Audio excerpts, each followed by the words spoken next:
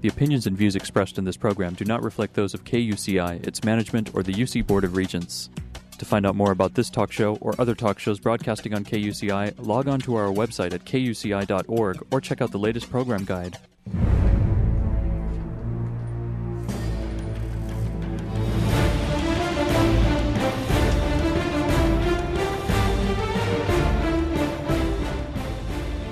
You're listening to KUCI 88.9 FM in Irvine and KUCI.org on the web. Welcome to Privacy Piracy. I'm Lloyd. I'm the show's engineer, and your host is Mari Frank. Mari's a local attorney and certified information privacy professional. She's the author of several books, including Safeguard Your Identity, From Victim to Victor, and The Complete Idiot's Guide to Recovering from Identity Theft. She's testified many times in Congress and the California legislature on privacy and identity theft issues. And you may have seen her on Dateline, 48 Hour, CNN, NBC, ABC, O'Reilly Factor, and many other shows, including her own 90-minute PBS television special, Protecting Yourself in the Information Age. To learn more about this radio show and our great guests, please visit kuci.org/privacypiracy. Hey, Mari, what's our show about today? Well, today our show is about technology and privacy, and we have a real techie with us. Let me tell you about Brian Kenish. He happens to be the founder of Disconnect, and that is called disconnect.me. That's the website. It's a technology startup that helps people understand the data that they share online, and it makes simple tools for users to control their data. Now, Disconnect's first product is a browser extension for Firefox, Chrome, and Safari. Really basically stops the web page users from being tracked. The company's latest release is a crowdsourced project to turn the privacy policies of the most popular websites into a small set of icons. And before founding Disconnect, Brian was an early engineer at Google, and before Google at DoubleClick. And at Google, he started work on AdWords, Wave, and Chrome. So he's done a tremendous amount of engineering, so he's a real techie here. And at DoubleClick, he wrote web and mobile ad servers. So he's originally from New York City. He graduated from Brown, which my daughter went there for a summer, and now he lives in beautiful San Francisco. So thank you so much, Brian, for joining us. Thanks so much for having me, Mari. Well, I don't know if I told you that my son was an intern at Google in New York City. We had, the food there was to die for. So he was a marketing intern. He didn't take the job they offered him, but he sure had fun. So tell us about when you were at Google. What was that like? Yeah, so Google was certainly a pretty amazing gig, and I was there pretty early on, back in 2003, also in New York, so perhaps I ran into your son at some point. And like you said, I got to work on a whole bunch of different projects, and I really loved my job at Google. I was out in San Francisco about half a year ago, and had no intentions of leaving at that point until I sort of got swept up into this whole privacy world. And how did you get all swept up into the privacy world? So I was reading one of the Wall Street Journal's privacy articles secondhand. And this one happened to be about the fact that they caught Facebook leaking personal information to third-party app developers. And that got me thinking about the broader stuff that was going on with Facebook and just how much data they were collecting about their users. And specifically what concerned me was that about a year ago they had released this like button, which you probably have seen popping up on all of these websites that you go to now. Right. And they have additional widgets as well now. And every time you see one of these like buttons, the page that you're on is actually being transmitted back to Facebook, which is kind of standard practice, with third-party bits of content. But what makes Facebook different is that at any given time, like right now, there are between 6 and 700 million people logged into Facebook. So not only is there browsing activity being sent to Facebook, but their names and other personal information are as well. And so that's obviously a pretty concerning thing. And at the time, I was looking around for what they were doing with this data, and it was completely undocumented. So they could have literally been doing anything with it. Selling it. Exactly. Marketing it, who knows what. Right. Saving it for future use, for future products. Right. Giving it to the government. Exactly. I've heard stories that the FBI has stopped by Facebook headquarters before and are chummy with those folks. So exactly. So I was reading this article. I went home that night, whipped up a very quick Chrome extension. I spent a total of about 4 hours doing it. I think 2.5 of which were making a very nice logo. So it was a really, really simple thing, and it stopped Facebook from being able to track your data through these like buttons and other widgets. And I released the thing thinking, 50 people might ever use this thing. But within 2 weeks, there were 50,000 people that were actively using it. Now, how did you make that known to everybody that you had it? And maybe you better tell me and others who aren't as techie what you mean by a Chrome and what it actually did and how you let people know about it. Sure. So Chrome is Google's browser. So most users are using a browser called Internet Explorer. Right. Firefox is another popular browser, and Safari. Exactly, Safari. And Chrome is Google's upstart entry into the browser market. I gotcha. Okay. And it's doing quite well. It has about 10% market share now, and the selling point of Chrome is that it's the fastest browser. So if you want to get around the web quickly, use Chrome. And I happened to be working on the Chrome team at that point when I was at Google, so I obviously would write an extension for Chrome. And an extension is a small program that you install into your browser, and it adds functionality to the browser. And how do you install that? You just download it? Yeah, so Chrome extensions are quite easy to install. You just click a button, and it magically installs. So how did people know that you created this? Then how did people know about it? Did you put it on your Facebook like, hey, guys, I've created this thing here. You might want to use it? Or how did you do that? Yeah, so I had done this late at night. I finished the thing, like I said, in a few hours, and then I just put it on my Twitter feed and went to sleep thinking, like I said, maybe a few people would install this thing. And if you're familiar with Twitter, people can see what you've written and retweet it or rebroadcast it to their friends. Yeah. And, tons of people had done that. I think 50 to 100 people had retweeted this thing. It got a reporter from TechCrunch got wind of it and wrote a story about it.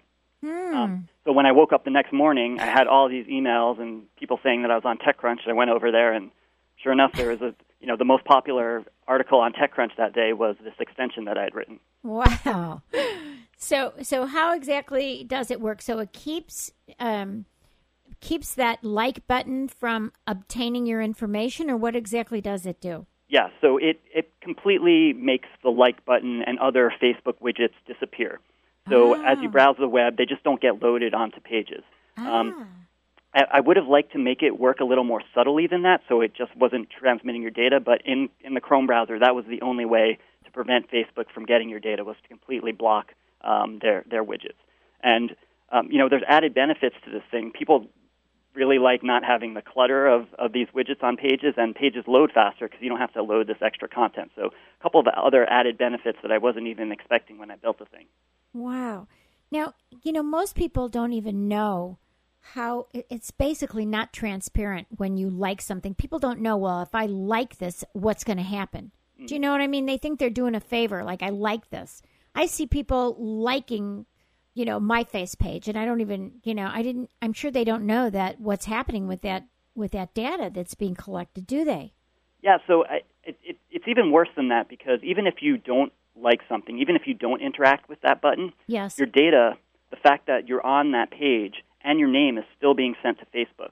Oh. So even if you take no action, you're actually sending data to Facebook. And I think that's what's so tricky and frustrating about what's going on with data collection on the web today, is that so much of the data that's being collected about us is completely invisible to us. We have no idea that it's happening. Right. And of course, most people don't even know how to stop it. So is that Chrome extension still available? Like, is that something that my listeners and I can do? Yeah, it is. So if you search for, on any of the search engines, Google included, for Facebook Disconnect, it should be the first thing that pops up, and you can install it. Again, that's only available for Chrome, though.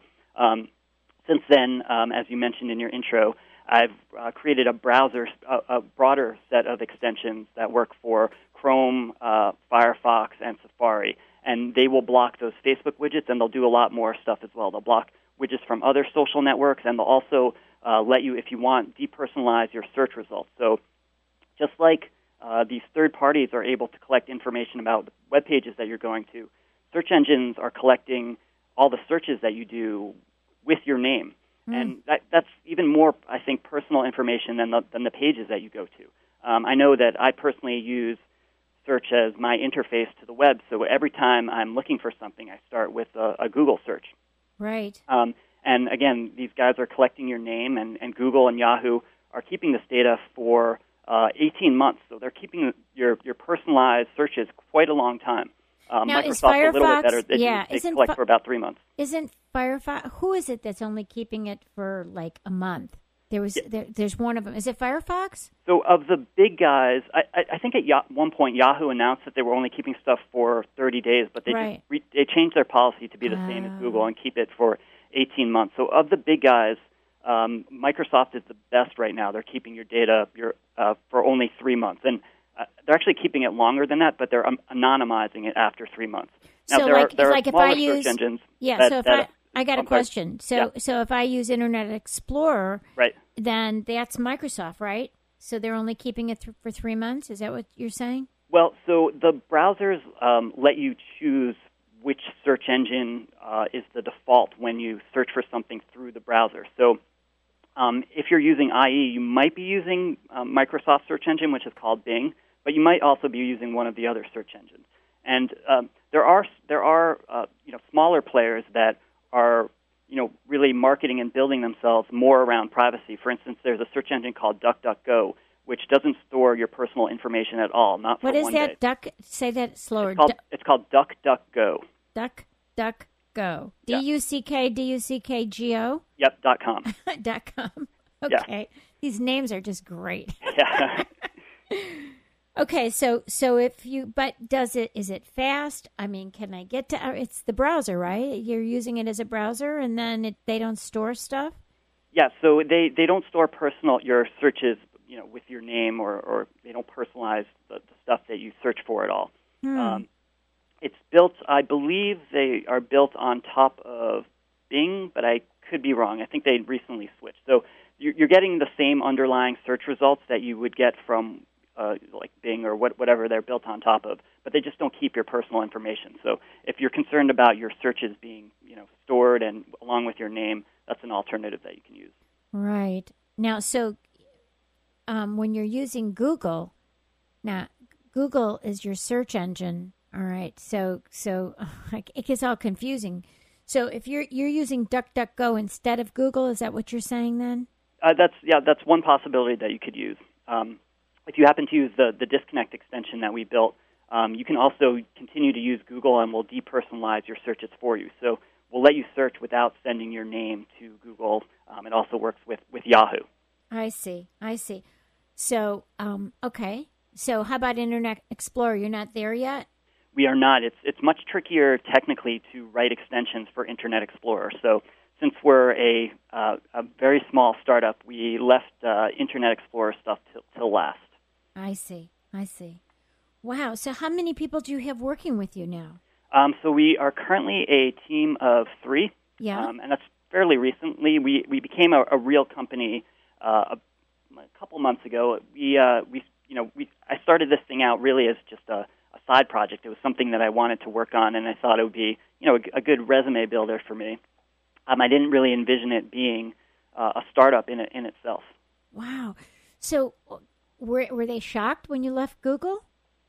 I suppose so, although there's, 30,000 something people at Google now, so people leave all the time these days. And I was there quite a while, 7 years. Right. So it's kind of like, okay, you're ready now to take off on your own, which is quite exciting, but scary too. Exactly, yeah. So as you mentioned, I started out in New York and moved out to California a couple years ago with the intention of ultimately, working for doing my own startup. At the time in New York, there wasn't a whole lot going on in the startup world, although it's a lot more exciting there now. So I had some intentions of doing my own startup, but it certainly wasn't at the time I actually did it wasn't what was on the top of my mind. Well, right now, it's not like the real boom of startups. I mean, how easy is it to get investors to get going? I mean, what's that like? Actually, it's considered quite a good time right now to raise seed funding. So there are a lot more early-stage investors right now than probably there have ever been. So there are a lot of startups getting their first small set of funding. The funding industry overall, though, it's kind of a myth that it's a super great time to get funding now because venture capital funds have about 30% less money in them today than they had about 3 years ago. So it's this weird combination where the big players have less money, but there are more individual investors that are helping to seed startups. Well, that's good. So it's a whole different kind of approach. Exactly, yeah. We're speaking with Brian Kenish, who is the founder of Disconnect. You go to disconnect.me, which is the website. It's fascinating, actually. I was already there, and I signed up for your email to be to find out more. Now, let's talk about, first of all, why don't you explain what you meant by social widgets? Because I'm not sure everybody knows all the lingo that you're talking. Sure.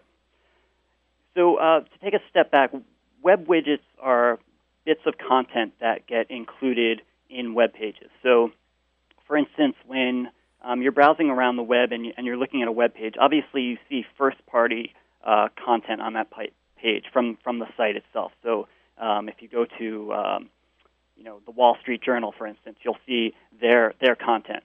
But there's also these widgets that are included in the page, which are content from other people, and specifically, you might see ads or stuff you won't see but are on the page, or things like analytics that are measuring how the site is performing and who's using it.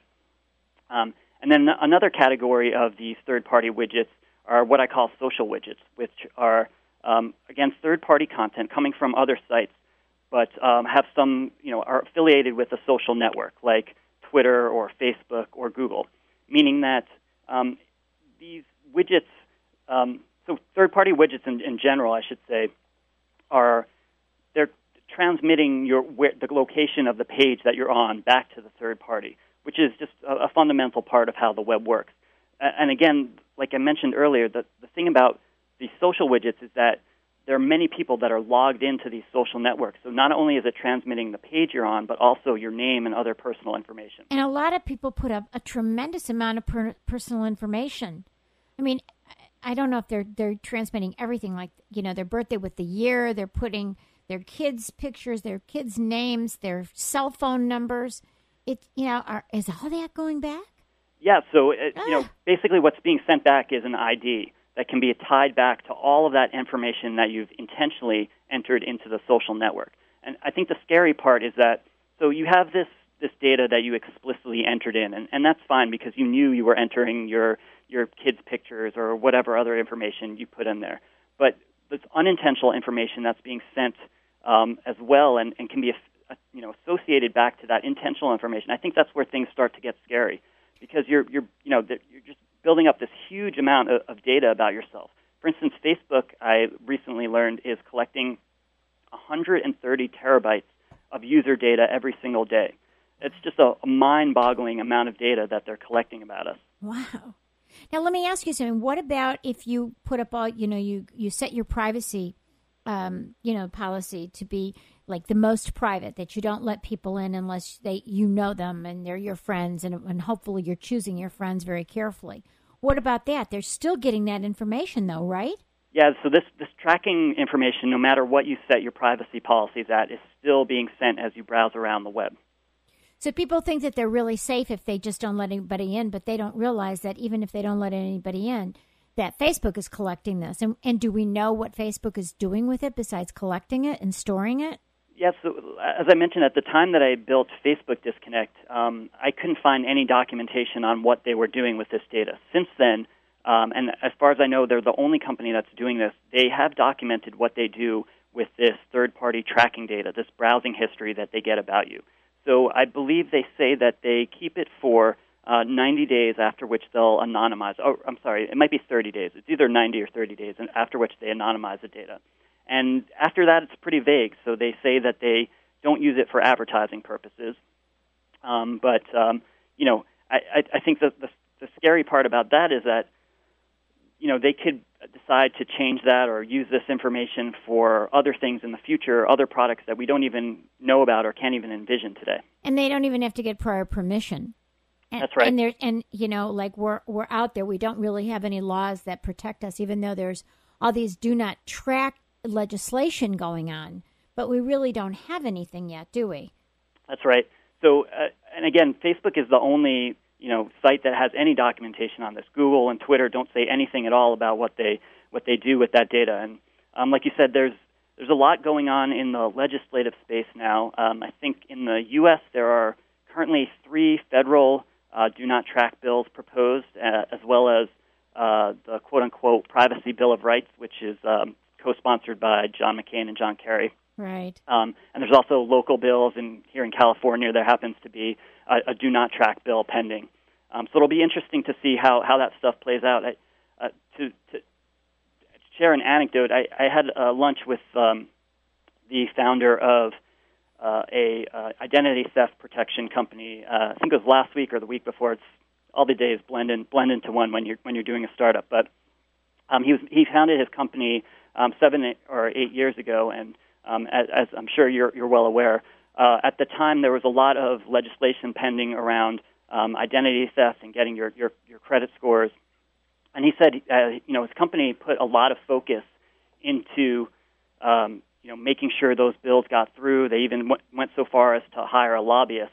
And I asked him, what was the outcome of all that? And he told me that ultimately nothing ever got passed. So they had wasted all this time and effort trying to push those bills through. And unfortunately, I think there is a high likelihood that's what happens in the do not track space too, because the big guys, Facebook and Google, have started actively lobbying against these bills.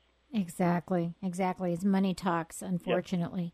Speaking about talking, you were talking a few minutes ago about the Wall Street Journal, and I saw this article. Why don't you tell us about the research that you did for the Wall Street Journal? Sure. So I had been talking to a reporter there, and he was interested in this social widget stuff that I was talking about, but he wanted to know some hard numbers, like how big a deal is this really? How prevalent are these social widgets? How much of our browsing history are they really collecting? And I told him that's a great question. I have no idea. Good luck finding out. But he's a good reporter, and he kept asking me over and over again. And finally, I decided maybe I should try to figure out some hard numbers around this stuff. So we built a web crawler similar to the type of thing that Google uses to go out and index all the pages for their search engine, except what we built was obviously much, much smaller. And we crawled the top 1,000 websites, so the 1,000 most popular websites, and we analyzed all the pages on those sites to find out what third-party content was included in them. So for these 1,000 websites, we found that there were almost 7,000 unique third parties on these sites. Oh, my God. Yeah, so your data is, if you went to all of these websites, your data would not only be in these 1,000 sites, but it would also be going to 7,000 more services. Now, when you talk about, can you say any of the websites that you went to? I mean, are they like bank websites? What exactly were they? What kinds of websites were they? Sure. So we just took the 1,000 most popular websites, the 1,000 sites that people go to the most often, and we got this list from Google itself. So these are everything from including Google to Amazon, Yahoo. There's a lot of international sites on there as well, a lot of Chinese sites, Japanese sites, etc. Wow. And so to follow up on that, not only were there 7,000 different third parties, we found that, let's see how good my memory is here, there were 16 different services that were collecting at least 10% of your browsing history. And then there was 33 that were collecting at least 5%, and 350 different services that were collecting at least 1% of your browsing history. So imagine you open up your web browser and you go to the history in your browser and you randomly select 10% of the web pages in there and then just send them out to these companies with your name. That's essentially what you're doing. Oh, my goodness. So the Wall Street Journal did that whole study and explained it, didn't they? They did, yes. And so what they really focused on were the biggest of the big data companies. So Facebook, Google, and Twitter. And the information that they shared in that article from that research was that Facebook is on a third of those most popular websites. So they actually have a third of your browsing history, again, with your name. Google has about a quarter, and Twitter has about a fifth. And I was pretty shocked by all those numbers. I had no idea they had already gotten so big. And the data should really be looked at directionally because, like I mentioned earlier, this Facebook like button and their other widgets are just a year old, and they're already on 33% of the most popular websites. And we can only expect that to go up and up. Oh, my gosh. So we don't have a lot of time. We only have like a couple minutes. But can you tell us how Internet users can protect themselves? I mean, we're going to have you back again to talk some more about this because this is just insane. And most people don't even have a clue what you're talking about. So give us some tips on what we can do to protect ourselves. Sure. So I'd love to talk more about this. So unfortunately, there's not a whole lot you can do right now. I'll speak to two things, and this is partly why I'm interested in working in this space is because we don't really have the tools to provide users with the ability to opt out of this stuff and really control their data in a better way, and that's what we want to work on. But two things quickly. I think the increased attention in the last year or so on privacy is a really good thing. I think the number one thing is to realize that your data is being shared all over the place, and you don't necessarily have control over it. And just knowing that, I think, is an important step. The second thing is I think as users, we really need to demand more control of our data. And specifically what I would like to see, and unfortunately it's not even addressed in any of these do not track or other privacy bills, is I would like to be able to go to a website like Google.com and request all the information that they have about me. Yes. And then modify that information if I want and ultimately delete it if I want. Right. And that's something that we just can't do really anywhere. There's a small initiative going on in the UK to start doing this between industry and the government. I'd like to see that also show up in the U.S. I think that would be a really good thing for users. And you also have, what you're developing, I think, is something that might be really helpful, too, is at least with regard to privacy policies. You want to just tell real quickly what that is? Sure. So our focus is on making really simple tools to do this stuff. I think a lot of people are interested in privacy, but not enough to spend huge chunks of their time. And we want to make it so that you install something in a minute or so and you're done. You're protected. In terms of these privacy icons, so, we did this study with the Wall Street Journal, and we built some internal tools to see all the places that our data is going to online. But again, once the data gets to those places, we have no idea what's happening with them. Right. Unless you read these, privacy policies, which are, no one can understand them. Exactly. Yeah. I have a lawyer on my team, and he's been going through these privacy policies, and he can't understand half of them. Yeah.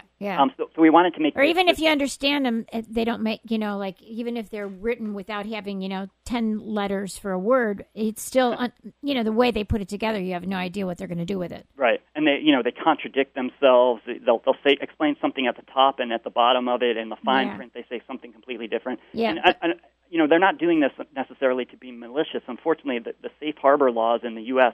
kind of force them to have these ridiculous privacy policies. Right. So we only have about 30 seconds here. Sure. So we want to make it much simpler for users, and specifically, we want to turn these long privacy policies into a set of 5 or so icons. And we haven't defined these icons ourselves. We're actually building on a project that the Mozilla Foundation, who built the Firefox browser, led.